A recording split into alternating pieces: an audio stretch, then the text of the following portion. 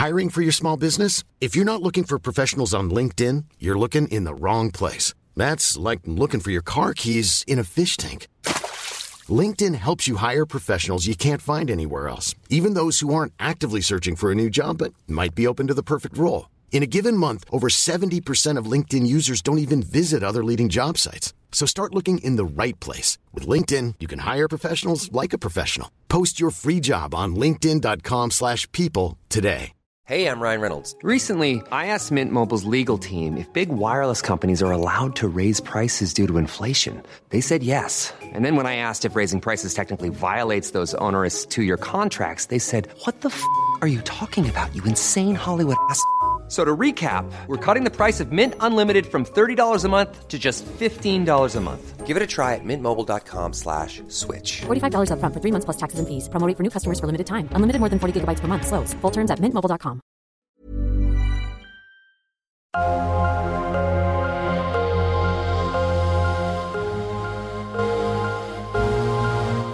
Yeah. All I care about is money and loyalty. You ain't been where I've been, ain't seen what I seen. See, I came from the bottom, struggle turned me to a king. I'm trying to win and put it on for my team. But they want to see me lose and kill a young nigga dream. And we're back with another episode of Showtime Sports. And I have my guest, the same guest, a guest who's going to be here more times than not, Mr. David Broach. And today we're going to talk about the NBA draft, lottery pick teams, where we think players should go, where they best fit. And I'm going to start off with Dave and see his input on the lotteries of the Sixers, the Lakers, and Brooklyn, which I think they gave up their pick to someone. But mainly talk about players and where we feel they fit best. So, Dave, who do you think? Well, at the top of the lottery, you're going to have probably one of the best two guards that have been a big part of college basketball all year, and a guy, Markelle Fultz, who was at Washington, and Lonzo Ball, who's at we all got to see Lonzo Ball play a lot more at UCLA. Me being from the DMV or staying in the DMV for a little while, I've got to see Markelle over time, and he's one that I really think is going to be a special player with his size and length. But starting at the top of the draft, one of those two guards I really do believe would be the first pick, or first and second pick, a combination of those two guys. Depending on what team gets the number one pick, I think it depends which guard they'll take. But both of those guards are special kids, and we'll get to see them at the next level. Personally, I think Lonzo Ball would be the safe pick for many teams because he can do everything, and he's just not about scoring. He makes his team better.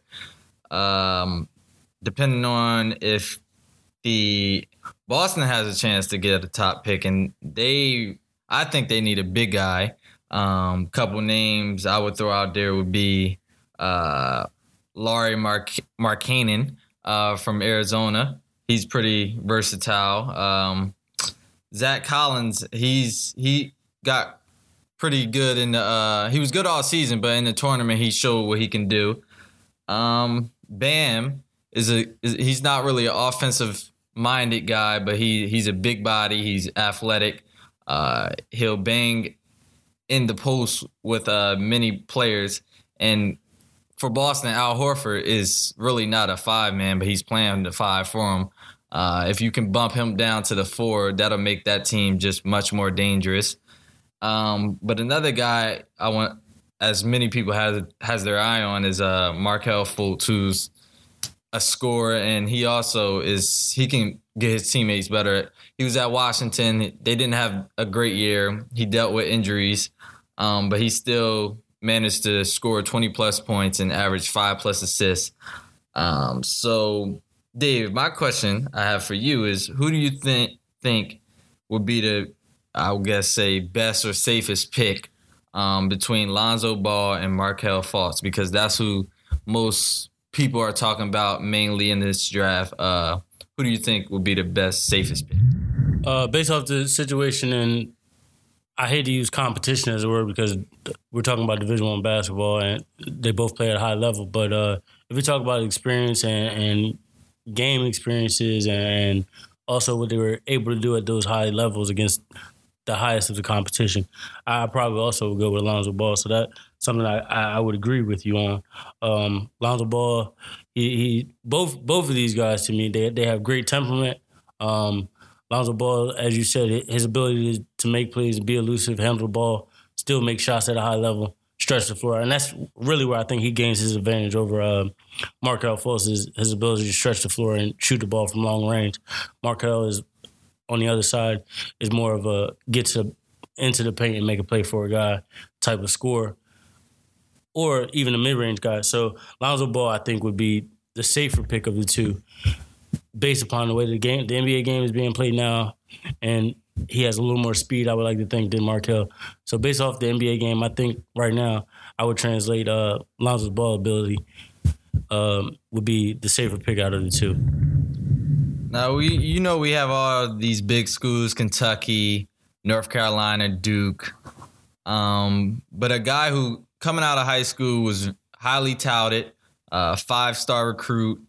He went to NC State, but didn't get as much, I guess, showcase, national showcase in college basketball. And I'm talking about Dennis Smith Jr. I wanted to get your take on how you feel he would do in the league, how his game would translate into the league, because people are talking about him, but he's not in that top tier lottery. Well, he might be a lottery pick, but he's not being discussed with Lonzo Ball and Markelle Fultz. But I would say he's very close to being in that same category with them. If not, he is. But what's your take on Dennis Smith?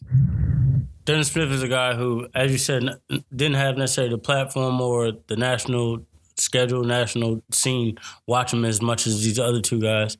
But first of all, his athletic ability is God-given and a freak of nature type of deal. So obviously, and his strength and those things play a big role in his ability to be a big-time player. I do think that at the next level, he'll be able to be effective. And with a lot of these guys, we're talking about potential. So it's a hard window to define, but I do believe at the next level he'll be just as you said, just as talked about maybe as these other guys as we get to see him play on that level, because they'll all be on the same platform. Now let's talk about some guys who, mainly from Kentucky, who ended up putting their name in the draft and signing with agents. First, we're going to talk about Isaiah Briscoe, who I feel isn't ready for the league, but maybe he felt like his time was up in Kentucky. 2 years. Every year they have 5-6 All-Americans that come in.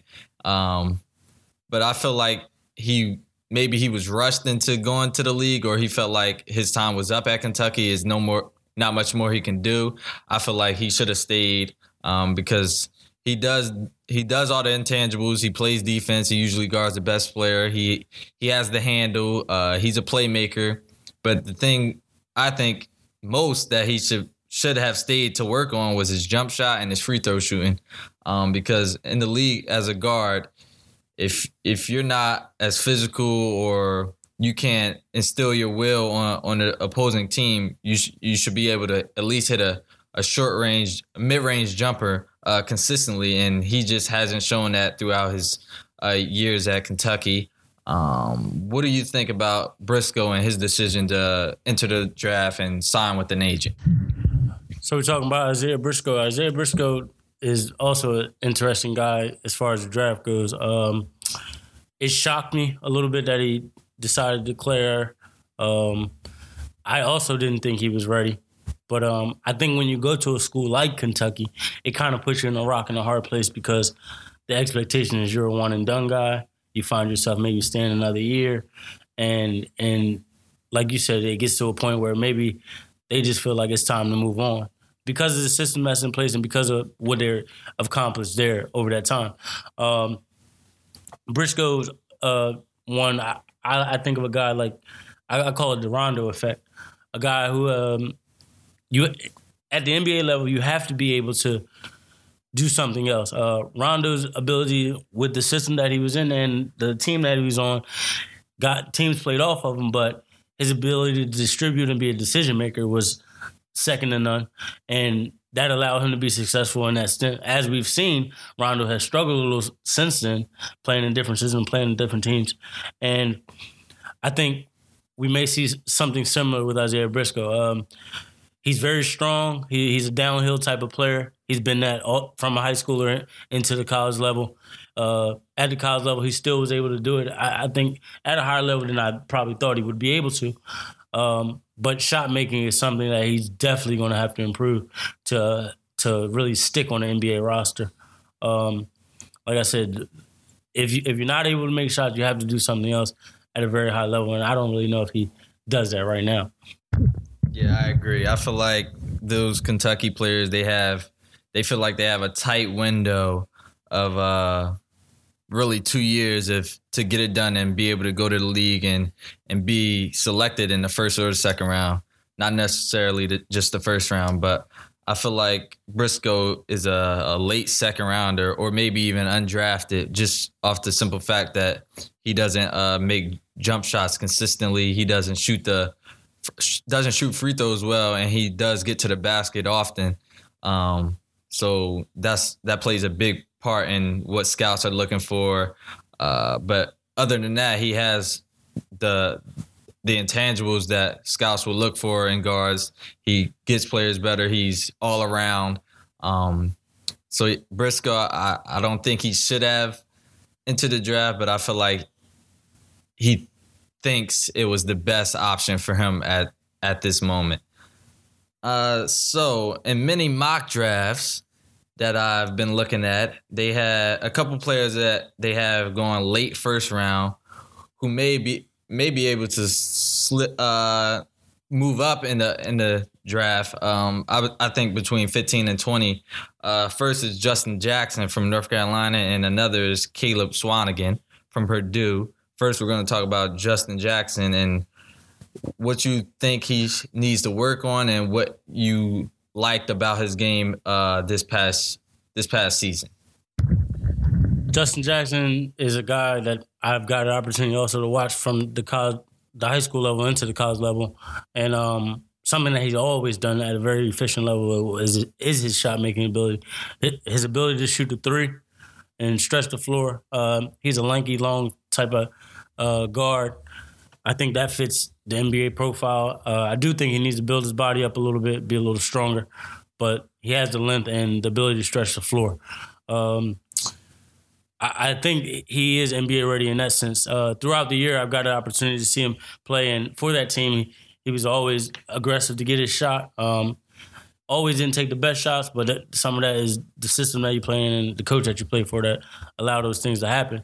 But he was very efficient at, like I said, shooting the three ball, and that's something that I think will be a specialist to him. I watched other guys translate to the NBA that had strictly shot making ability, but also the ability to play off 1-2 dribbles and make shots. A guy who's doing it right now at a high level in the NBA would be a guy like Devin Booker. So I kind of put him not necessarily in that class, but having those type of abilities to make shots and get his own shot in that sense within the system off a screen or 1 or 2 dribbles. Yeah, I agree with everything you said. And also, Jackson, he entered his name in the draft last year after last season, but didn't sign an agent. And scouts were telling him that he needed to work on his three-pointer, be more consistent at that. So he came back this season and bumped up his three-point percentage by, I think it's 7+ percentage points, which is big for three-point percentage. I think it was from 30 to about 37, 38% from the three.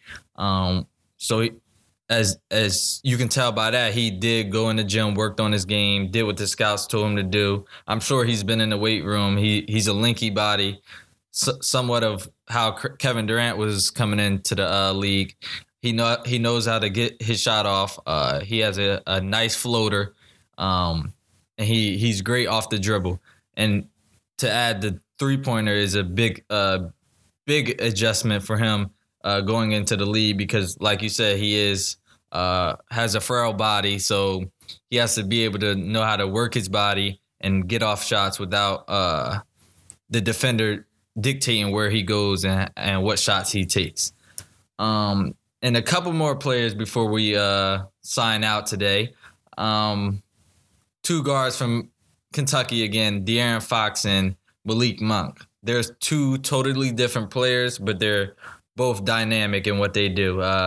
First, De'Aaron Fox, I think, is the better player just off the fact that he can do everything. He does have to work on his jumper, but as you saw in the NCAA tournament, he was just getting to the basket at will, and nobody really could stop him. He did what he wanted to do. He made that team go. And when he got going, it made it so much easier for Monk to get going, even though he doesn't need anybody to help him. But when De'Aaron Fox was getting to the basket, that made defenders help off Monk, and Monk is a deadly shooter from 3. And when he gets going, as you saw in the past game, in the not the tournament, but regular season against North Carolina, he had about 40-plus points and hit the game winner against North Carolina. So when De'Aaron Fox is going, he's a problem, and Monk is a problem as well. But first, I want you to talk about De'Aaron Fox. De'Aaron Fox, for me, I was a late bloomer into falling in love with his game or his ability. Early on, I just wasn't really interested in his game. Not that he wasn't effective or he wasn't really good. I'm more of a Malik Monk guy. But as far as De'Aaron Fox goes, one, he's crafty. He's able to play off screens. His ability to just set guys up and make plays that Kentucky needed to make. The piggyback off what you were talking about, you talked about when, Malik Monk had it going, Fox found a way to be just as effective or he became that igniter that to get Monk started. So as the year progressed and I got to see Kentucky later in the season, De'Aaron Fox was one that I said, this kid really can get it done.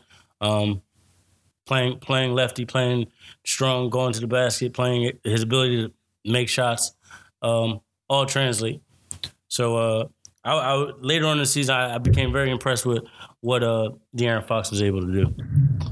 And lastly, I want to talk about Jason Tatum, who was hurt for the first part of the season. He came back, I think, in the 9th game of the season or 10th game. Came back, started off slow, but as the season progressed and you got closer to the tournament, the conference tournament, the NCAA tournament, you saw glimpses of what he can be. He became the team's not leading scorer, but the best all-around player. He took on that role. He was able to take the bigs off the dribble because he is, I would say, a small big. Not so much of a Draymond Green, but sort of a Draymond Green, but just slimmer. He gets to the basket. He can make the jumper. He's a mismatch on the college level. He was a mismatch because they would put big guys on him. But in the league, he would be a small forward. He's 6'8", 205, so he has a little bit of weight on him. He needs to get in the weight room a little bit. But as far as his game, I feel like he's all around. He's a safe pick for any team who feels like they need a wing player or a slasher, whatever you may want. I feel like he's a safe pick because his upside, I believe, is tremendous. You just beginning to see what he could do at the end of the NCAA tournament. He averaged 17 plus points, I think 8 plus rebounds in the tournament, and he took his game to another level when his team needed him to, even though they didn't come out on top. But he put that team on his back, along with Grayson Allen and Luke Kennard. But he put that team on his back, and they follow his lead. So what do you think about Tatum and his chances in the league and in the draft? Jason Tatum's a guy that I think has a really good chance to be taken in the top 5, to be honest. As you said, throughout the year, for me, Duke was a team that I watched enough, but not necessarily as much as I've obviously seen other teams. But Duke's system has always been, for Coach K, it's kind of a pick-and-plug system where there's only going to be 1 or 2 guys that really keep them going or that are the staple of that team, and then you kind of find your niche within that. As the season went on, I think he found a niche that allowed him to flourish. His ability to finish at the basket, his ability to stretch the floor also, just do things that at the college level other guys couldn't do, where it allowed him to be a mismatch and allowed him to have opportunities. So I'm really big on him, or bigger on him than I was in the beginning of the season. And as I said, I really believe that Jason Tatum has a chance to be a top 5 guy. And I did say that I was going to be the last person, but I can't forget to mention Josh Jackson from Kansas, who's a 6'8", another 6'8" player. He does a little bit of everything. He can guard 1 through 4 if he has to. For Kansas, he got in some trouble at the end of the season and was suspended in the conference tournament, and they lost to TCU, I believe, in the first round. And he was a big part of why they lost, because he's a major factor in what they do, even though they have dynamic guards. But Josh Jackson, I feel like, is another safe pick if depending on what you need on your team. He can play 2, 3 positions, maybe even 4. He can shoot the mid-range. His three-pointer can get better, but he's an athletic specimen who plays above the rim whenever he gets the chance to. So what's your take on Jackson and how he can correlate his game from college into the NBA? When we're talking about Josh Jackson, I instantly think two-way guy, two-way player. His ability to play on both ends of the floor. Over time, I've watched. I'll take 2 NBA guys right now, and that's worked out very well for Jimmy Butler. Ability to play on both ends of the floor has really helped his game, and over time, he's obviously developed more on offense along the way, but always having defense as a staple. And another guy I think of would be oh my God, it just slipped my mind. I'm sorry. It's fine. I can't even think of the other guy. It just slipped my mind. But Josh Jackson, in the beginning of the year, he struggled a little bit. But I watched him really use defense to get his offense going. And as you said, even with the dynamic guards they had, he found ways to be effective, kind of similar in the way that Tatum did for his team. And being that he was a high-profile player, he already had pretty much guys watching him, and expectation was put on him. I think as the year progressed, he found a way to fill those shoes and do some of the things that scouts and guys think he can do. At the next level, obviously being a bigger body and having that athleticism, I do think that he'll be successful and a safe pick also, probably within the top 10 or 15 in this NBA draft. I'm glad you mentioned that he was a two-way player. You mentioned Jimmy Butler. A couple other players I could think of. Kawhi Leonard, who's a two-way player who's gotten better.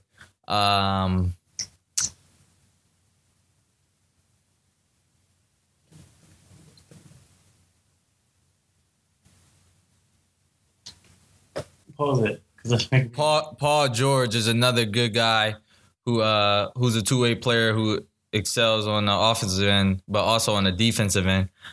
But that's one guy in the draft that's a two-way player who gets it done on both ends of the floor at a high level with high energy. It's just the off the court issues that he has to take care of, in which I don't think he will have a problem with. But again, I want to thank you. I'm looking forward to the draft in June. I can't wait to see what the teams do, what teams get what picks, what players go to what teams. I root for the Knicks, so I'm looking forward to see what Phil Jackson does and what plan he has. Because they got Porzingis a couple years ago, and he got lucky with that pick. So I'm intrigued to see where he goes in this draft. There's a bunch of talented players. Knicks can go for anything at this point. So I'm intrigued to see who the Knicks pick up this season. Do you have any team that you would like to see pick somebody in particular, or just anybody in general? Absolutely. I'm a Lakers fan and Lakers follower, so obviously since Kobe Bryant has retired, I'm looking to see what the young core crop of talent that they have, and along with an addition. The last few drafts have been actually pretty good to them. D'Angelo Russell's starting to figure it out. Julius Randle turned out to be a solid pick for them. Jordan Clarkson even turned out to be a good pick for them. So they've made some good decisions in the last few drafts. This year, there'll be another big draft for them. They'll be probably in the lottery, or they will be in the lottery, but more than likely in the top 5. So I'm interested to see, also with new management in LA, with Magic Johnson and Jenny Buss. So it'll be interesting to see what the new organization and what direction they go as far as where they want to take this team. I feel like they need a big. But as I said, if you fall within that top 3 pick, you might have to take best available player. So it's very intriguing, very interesting to see how the draft will fall out. And to piggyback on what you're talking about with the Lakers, they, like you said, they have Magic Johnson, and they also have Kobe Bryant's agent in there. So Kobe Bryant is going to be heavily involved in what they do if they need any help whatsoever. We're getting free agents, even being in the meetings with free agents during free agency. So the Lakers, I believe, have a bright future. They show late in the season they won 5-6 straight games at the end of the season. So you can see that they're headed in the right direction. Luke Walton he's going to get those guys going. But yeah, like you said, the Lakers, they have a bright future. For me, the Knicks, I don't know what's going on.